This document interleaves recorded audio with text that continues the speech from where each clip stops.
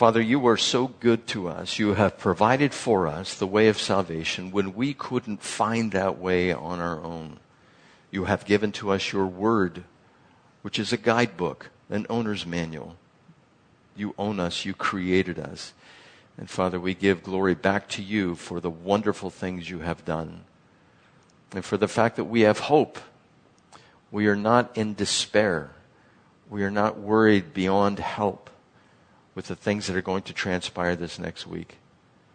We ask, Lord, that you would give us wisdom as we live our lives the way that you would want us to, that we do our best to hold up the morality, the transcendent morality that you have given to us. And we pray that you would give us boldness in speaking the truth in the face of adversity, in the face of persecution. And we'd ask, Lord, that you would give us eyes to see if there's any trouble on the horizon, how we should best handle it, if we should intervene, if you would refrain, Lord, those things of doing right and wrong. We pray that you would let us know, speak to us by your Holy Spirit, as well with your word this morning. In Jesus' name, amen. So what did we learn last time? We learned that these current bodies that we dwell in will be destroyed. And those of us who believe, we long to be clothed with the new body because the current conditions that we are in these bodies, we have a tendency to groan, some more than others, some days more than others. God has made us for this purpose to be clothed with our new heavenly bodies, and we're looking forward to that. And as a guarantee of this hope that lies before us, he has placed his Holy Spirit within us. And so God lives in us, and he guides us, and we don't want to grieve the Holy Spirit which is in us by being disobedient, but we want to pay attention to him. We want to commune with him.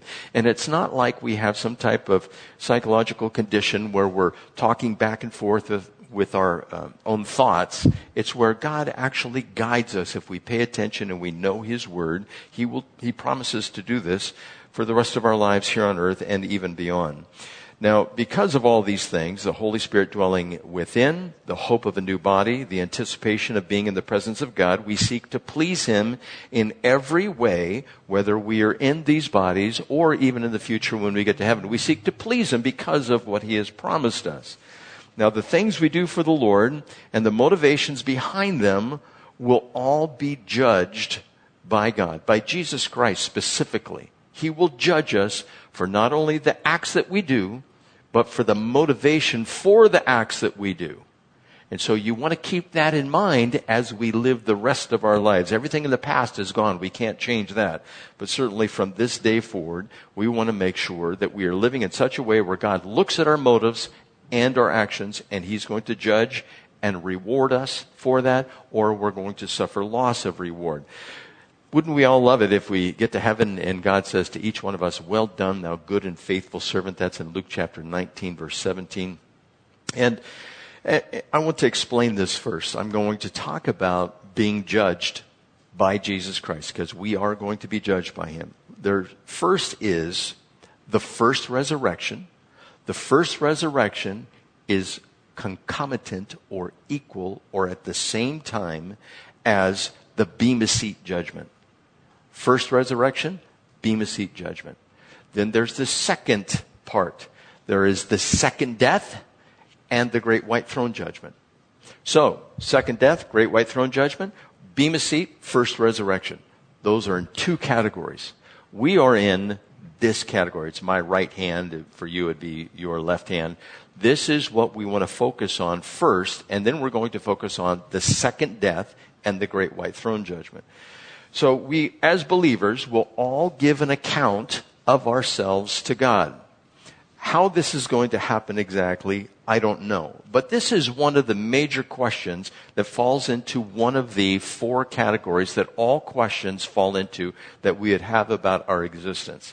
Those four areas, I have mentioned these before, are origin, meaning, morality, and destiny. This has to do with destiny. What happens to us after we die? What is it going to be like? What are we going to face? Are we going to be alive? Are we not going to be alive? Are we going to exist forever? Are we not going to exist forever? These are the four categories, and this one is destiny. How are we going to be judged? Well, I want to tell you, we are going to be judged. Everyone who has ever been born, who has ever existed, will exist forever. There is not a time, there's not a doctrine called the doctrine of total annihilation where people will cease to exist. It's like falling asleep and they won't dream and they'll not have consciousness at all. That is not a doctrine that is in the Scriptures. The doctrine in the Scriptures is eternal life and eternal punishment, or eternal life and eternal contempt. Matthew 25:46 and Daniel chapter 12, verse 2. So those are the two choices that we get. Now, you might pray for this young man, James, an atheist. He came to the youth group. And he had some questions, and he still has some questions. And I'm praying he comes back this next week, and we can answer these questions for him. And I told him the same thing. We're going to exist forever, and one's a place in heaven, and one place is in hell. And so this, we want to deal with this because it affects us directly. Romans chapter 14, verse 12 says, "So then each of us will give an account of himself to God." So we're going to appear before Jesus Christ, and he's going to look at us. And he'll probably say something like, "Give an account of yourself." You're not going to be speechless. You're going to say something. What are you going to say? "Well, I followed you with all my heart, mind, soul, and strength as often as I could," which was not very much. Is that what you're going to say? Or are you going to say, "I forsook everything in this life in order to follow you"? Is that what you're going to say? Now, it's probably somewhere in the middle, right there, at least for most of us. But that's what's going to happen. Each one of us is going to stand before him. Now, our deeds will be judged. The things that you have done for God. I'm not talking about the things you've done for yourself. I'm talking about the things you have done for God. Now, if all that there is things that you've done for yourself, you're going to give an account of that. But we are certainly going to talk about the things we have done specifically for God. 1 Corinthians chapter 3, we've already covered this when we went through 1 Corinthians, but it talks about the wood, hay, and stubble, gold, silver, and precious stones. By verse 10 of 1 Corinthians chapter 3, Paul tells us here, "By the grace God has given me, I laid a foundation as an expert builder, and someone else is building on it. But each one should be careful how he builds, for no one can lay any foundation other than the one already laid, which is Jesus Christ.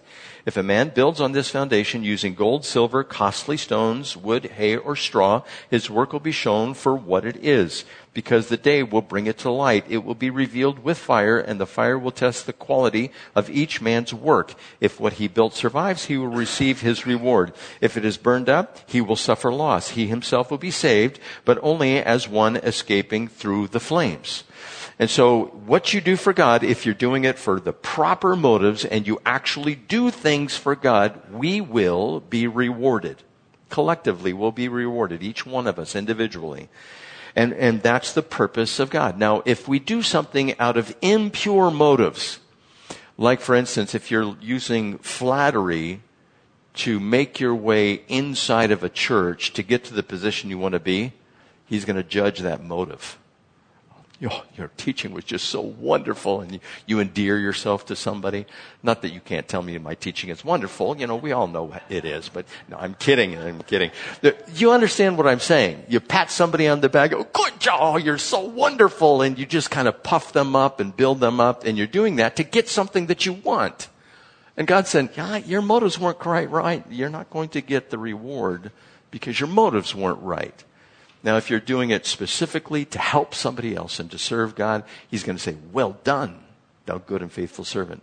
If you get nothing for yourself out of it, except for the pleasure of knowing that you've done the work for Christ and for him alone, then that's good. So our deeds will be judged. Now, lest you fall into despair saying, I don't have much that I have done. Let's take some people from Scripture and the rewards that they might get. Let's take Noah, for instance. He worked for the Lord.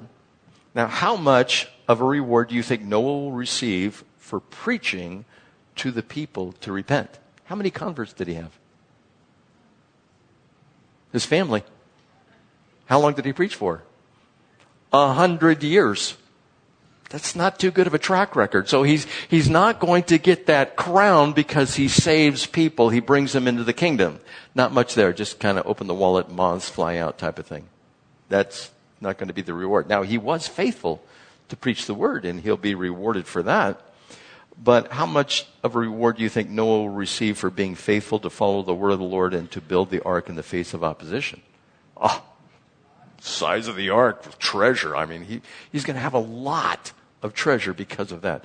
Well, what about Abraham? How much of a reward do you think Abraham will receive for trusting God, even sacrificing his own son, wanting to do so? And God stopped him, and he was called faithful. That's who Abraham was. Probably receive a huge amount because we are blessed because of what he has done. And his reward is continuing to be built because time hasn't ended yet. But how much of a reward do you think Abraham will receive for always telling the truth? He didn't tell the truth. He told Pharaoh and Abimelech that his wife Sarah was his sister. It was a half-truth. That was his half-sister whom he married. So he wasn't very good at telling the truth, was he? Now, I'm sure he probably did it some other times as well. It appears he was in the habit at least twice in Scripture. Well, what about Moses? How much of a reward do you think Moses will receive for being a murderer? He was a murderer. He's not going to receive any reward for that. But how much of a reward do you think Moses will receive for leading the people of Israel? Oh, it's going to be immeasurable.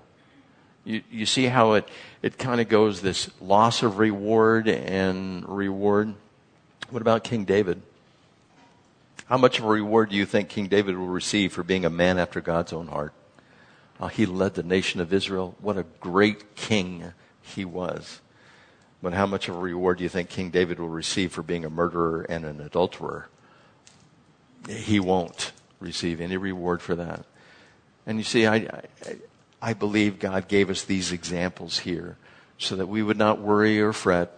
Just follow the Lord and what He'd have us do, and we're going to make mistakes along the way, and everybody is a sinner, and we're all under this cloud of judgment until we receive Christ. And we'll be judged accordingly, and we'll be judged fairly. And when we walk away, we'll end up saying, He was fair. He was just. He didn't give me anything I didn't deserve, and He rewarded me for what He called me to do, what work He called me to do. Well, how about the final one, the Apostle Paul? How much reward do you think the Apostle Paul will receive for being faithful unto death and proclaiming the gospel? He wrote 13 books of the New Testament. It's because of him that we actually exist. God used him. We actually exist as a church.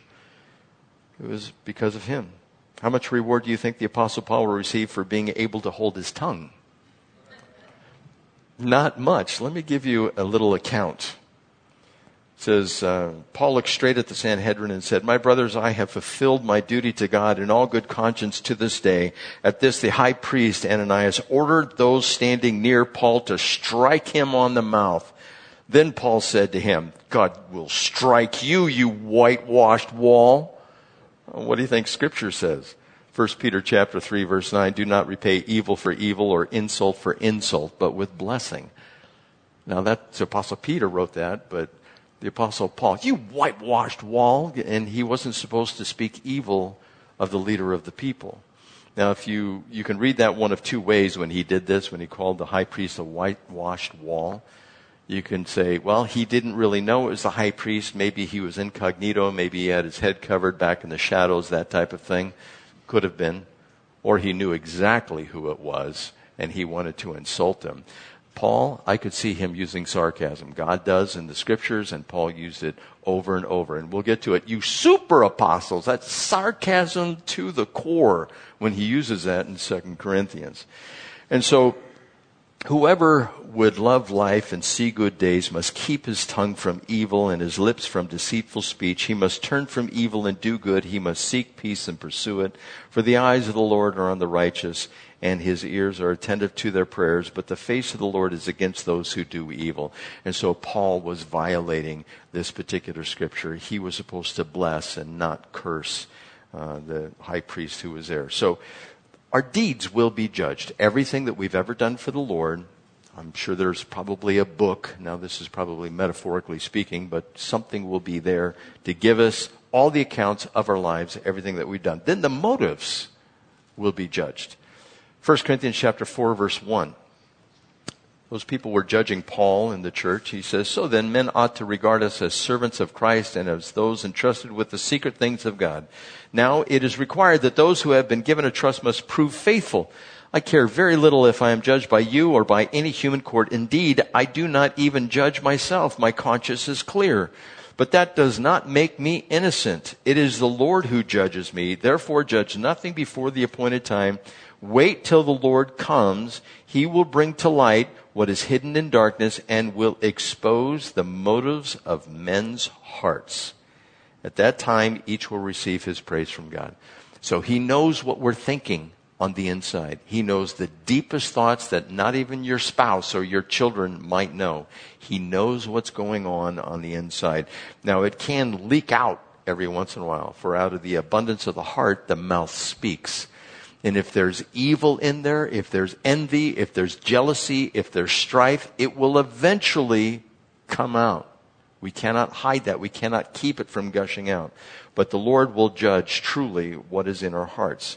Now, when will we be judged as believers? When does this take place? Now, some people believe in this reaping and sowing, which it does happen.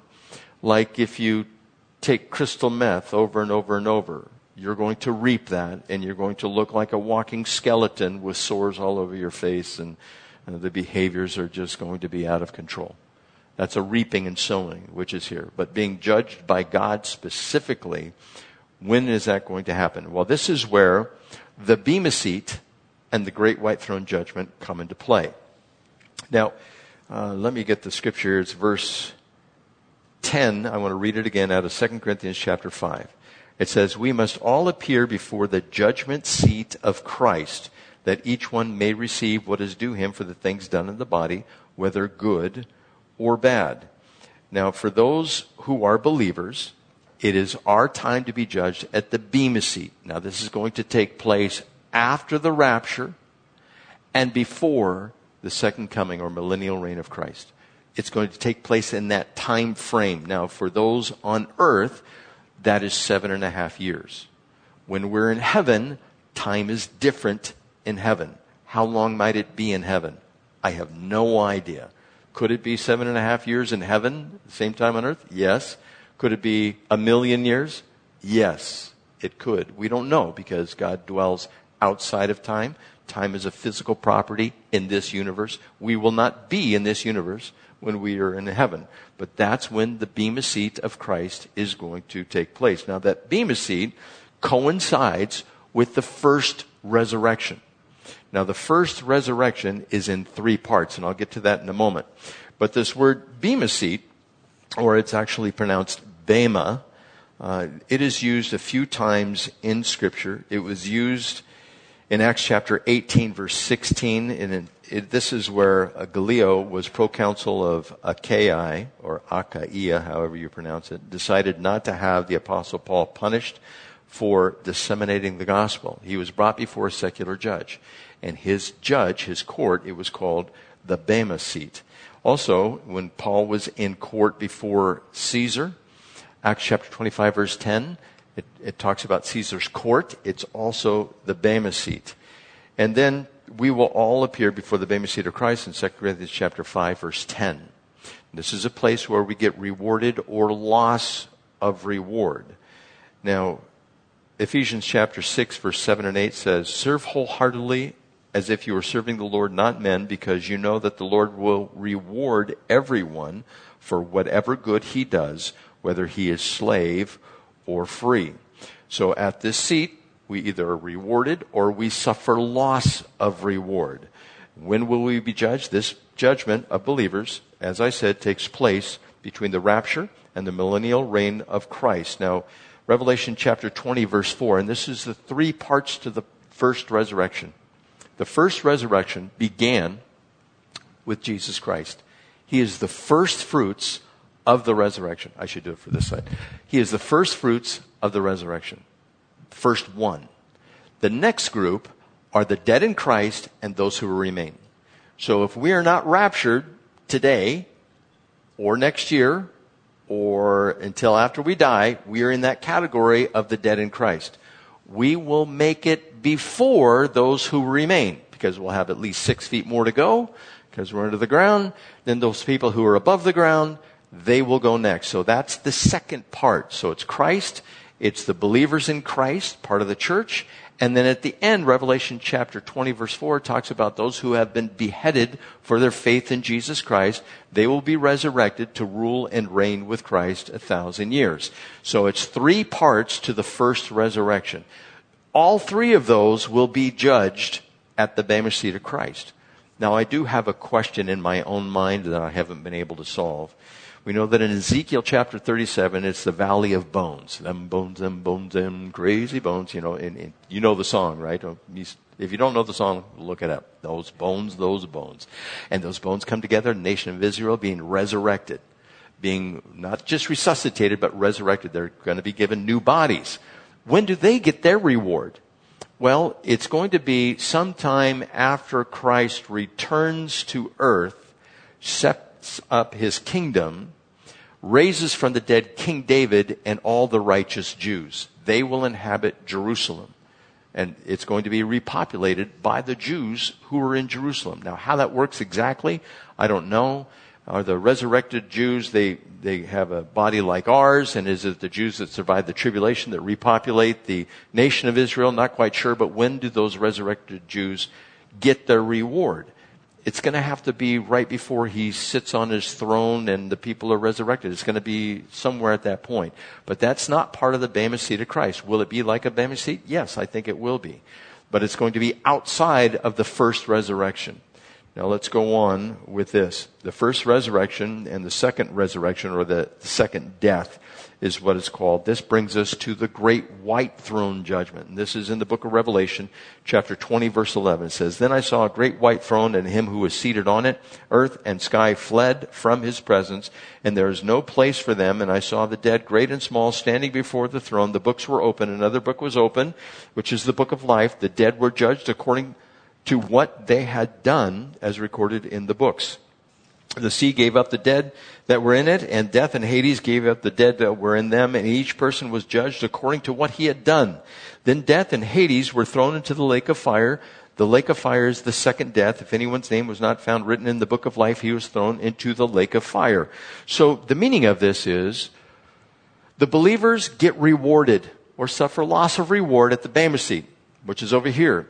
Everyone else that has ever existed from the time of Adam and Eve all the way up till the time that Jesus comes back at the end, all the way through the tribulation period, all the way through the millennium, all the people that have ever existed up until the time the earth is destroyed, 2 Peter chapter 3, with a fervent heat. It's going to be done away with. Then the great white throne appears. Where are we going to be exactly? I don't know. It's heaven. Wherever God is, heaven is there. But it's going to be pretty weird. I think we'll just accept it the way it is, but it's going to be pretty weird. So this great white throne is there. Angels come swooping down. They open up all these books that are there. Everybody is resurrected. There's going to be a throng of people which you will not be able to count that are going to be out there. And each one of them is going to be judged based on what they had done. Now there are, I believe, some people in that group, it's mostly the unsaved, but there are going to be some people in that group that grew up or lived during the millennial reign of Christ, were righteous, and they died. They will not go to hell or the lake of fire. They will be judged based on what they did with Christ, and the books are going to be open, which will have recorded that. Now, it does say this in Isaiah chapter 65, verse 20 through 25. It says, "Never again will there be in it an infant who lives but a few days, or an old man who does not live out his years. He who dies at 100 will be thought a mere youth. He who fails to reach 100 will be considered accursed."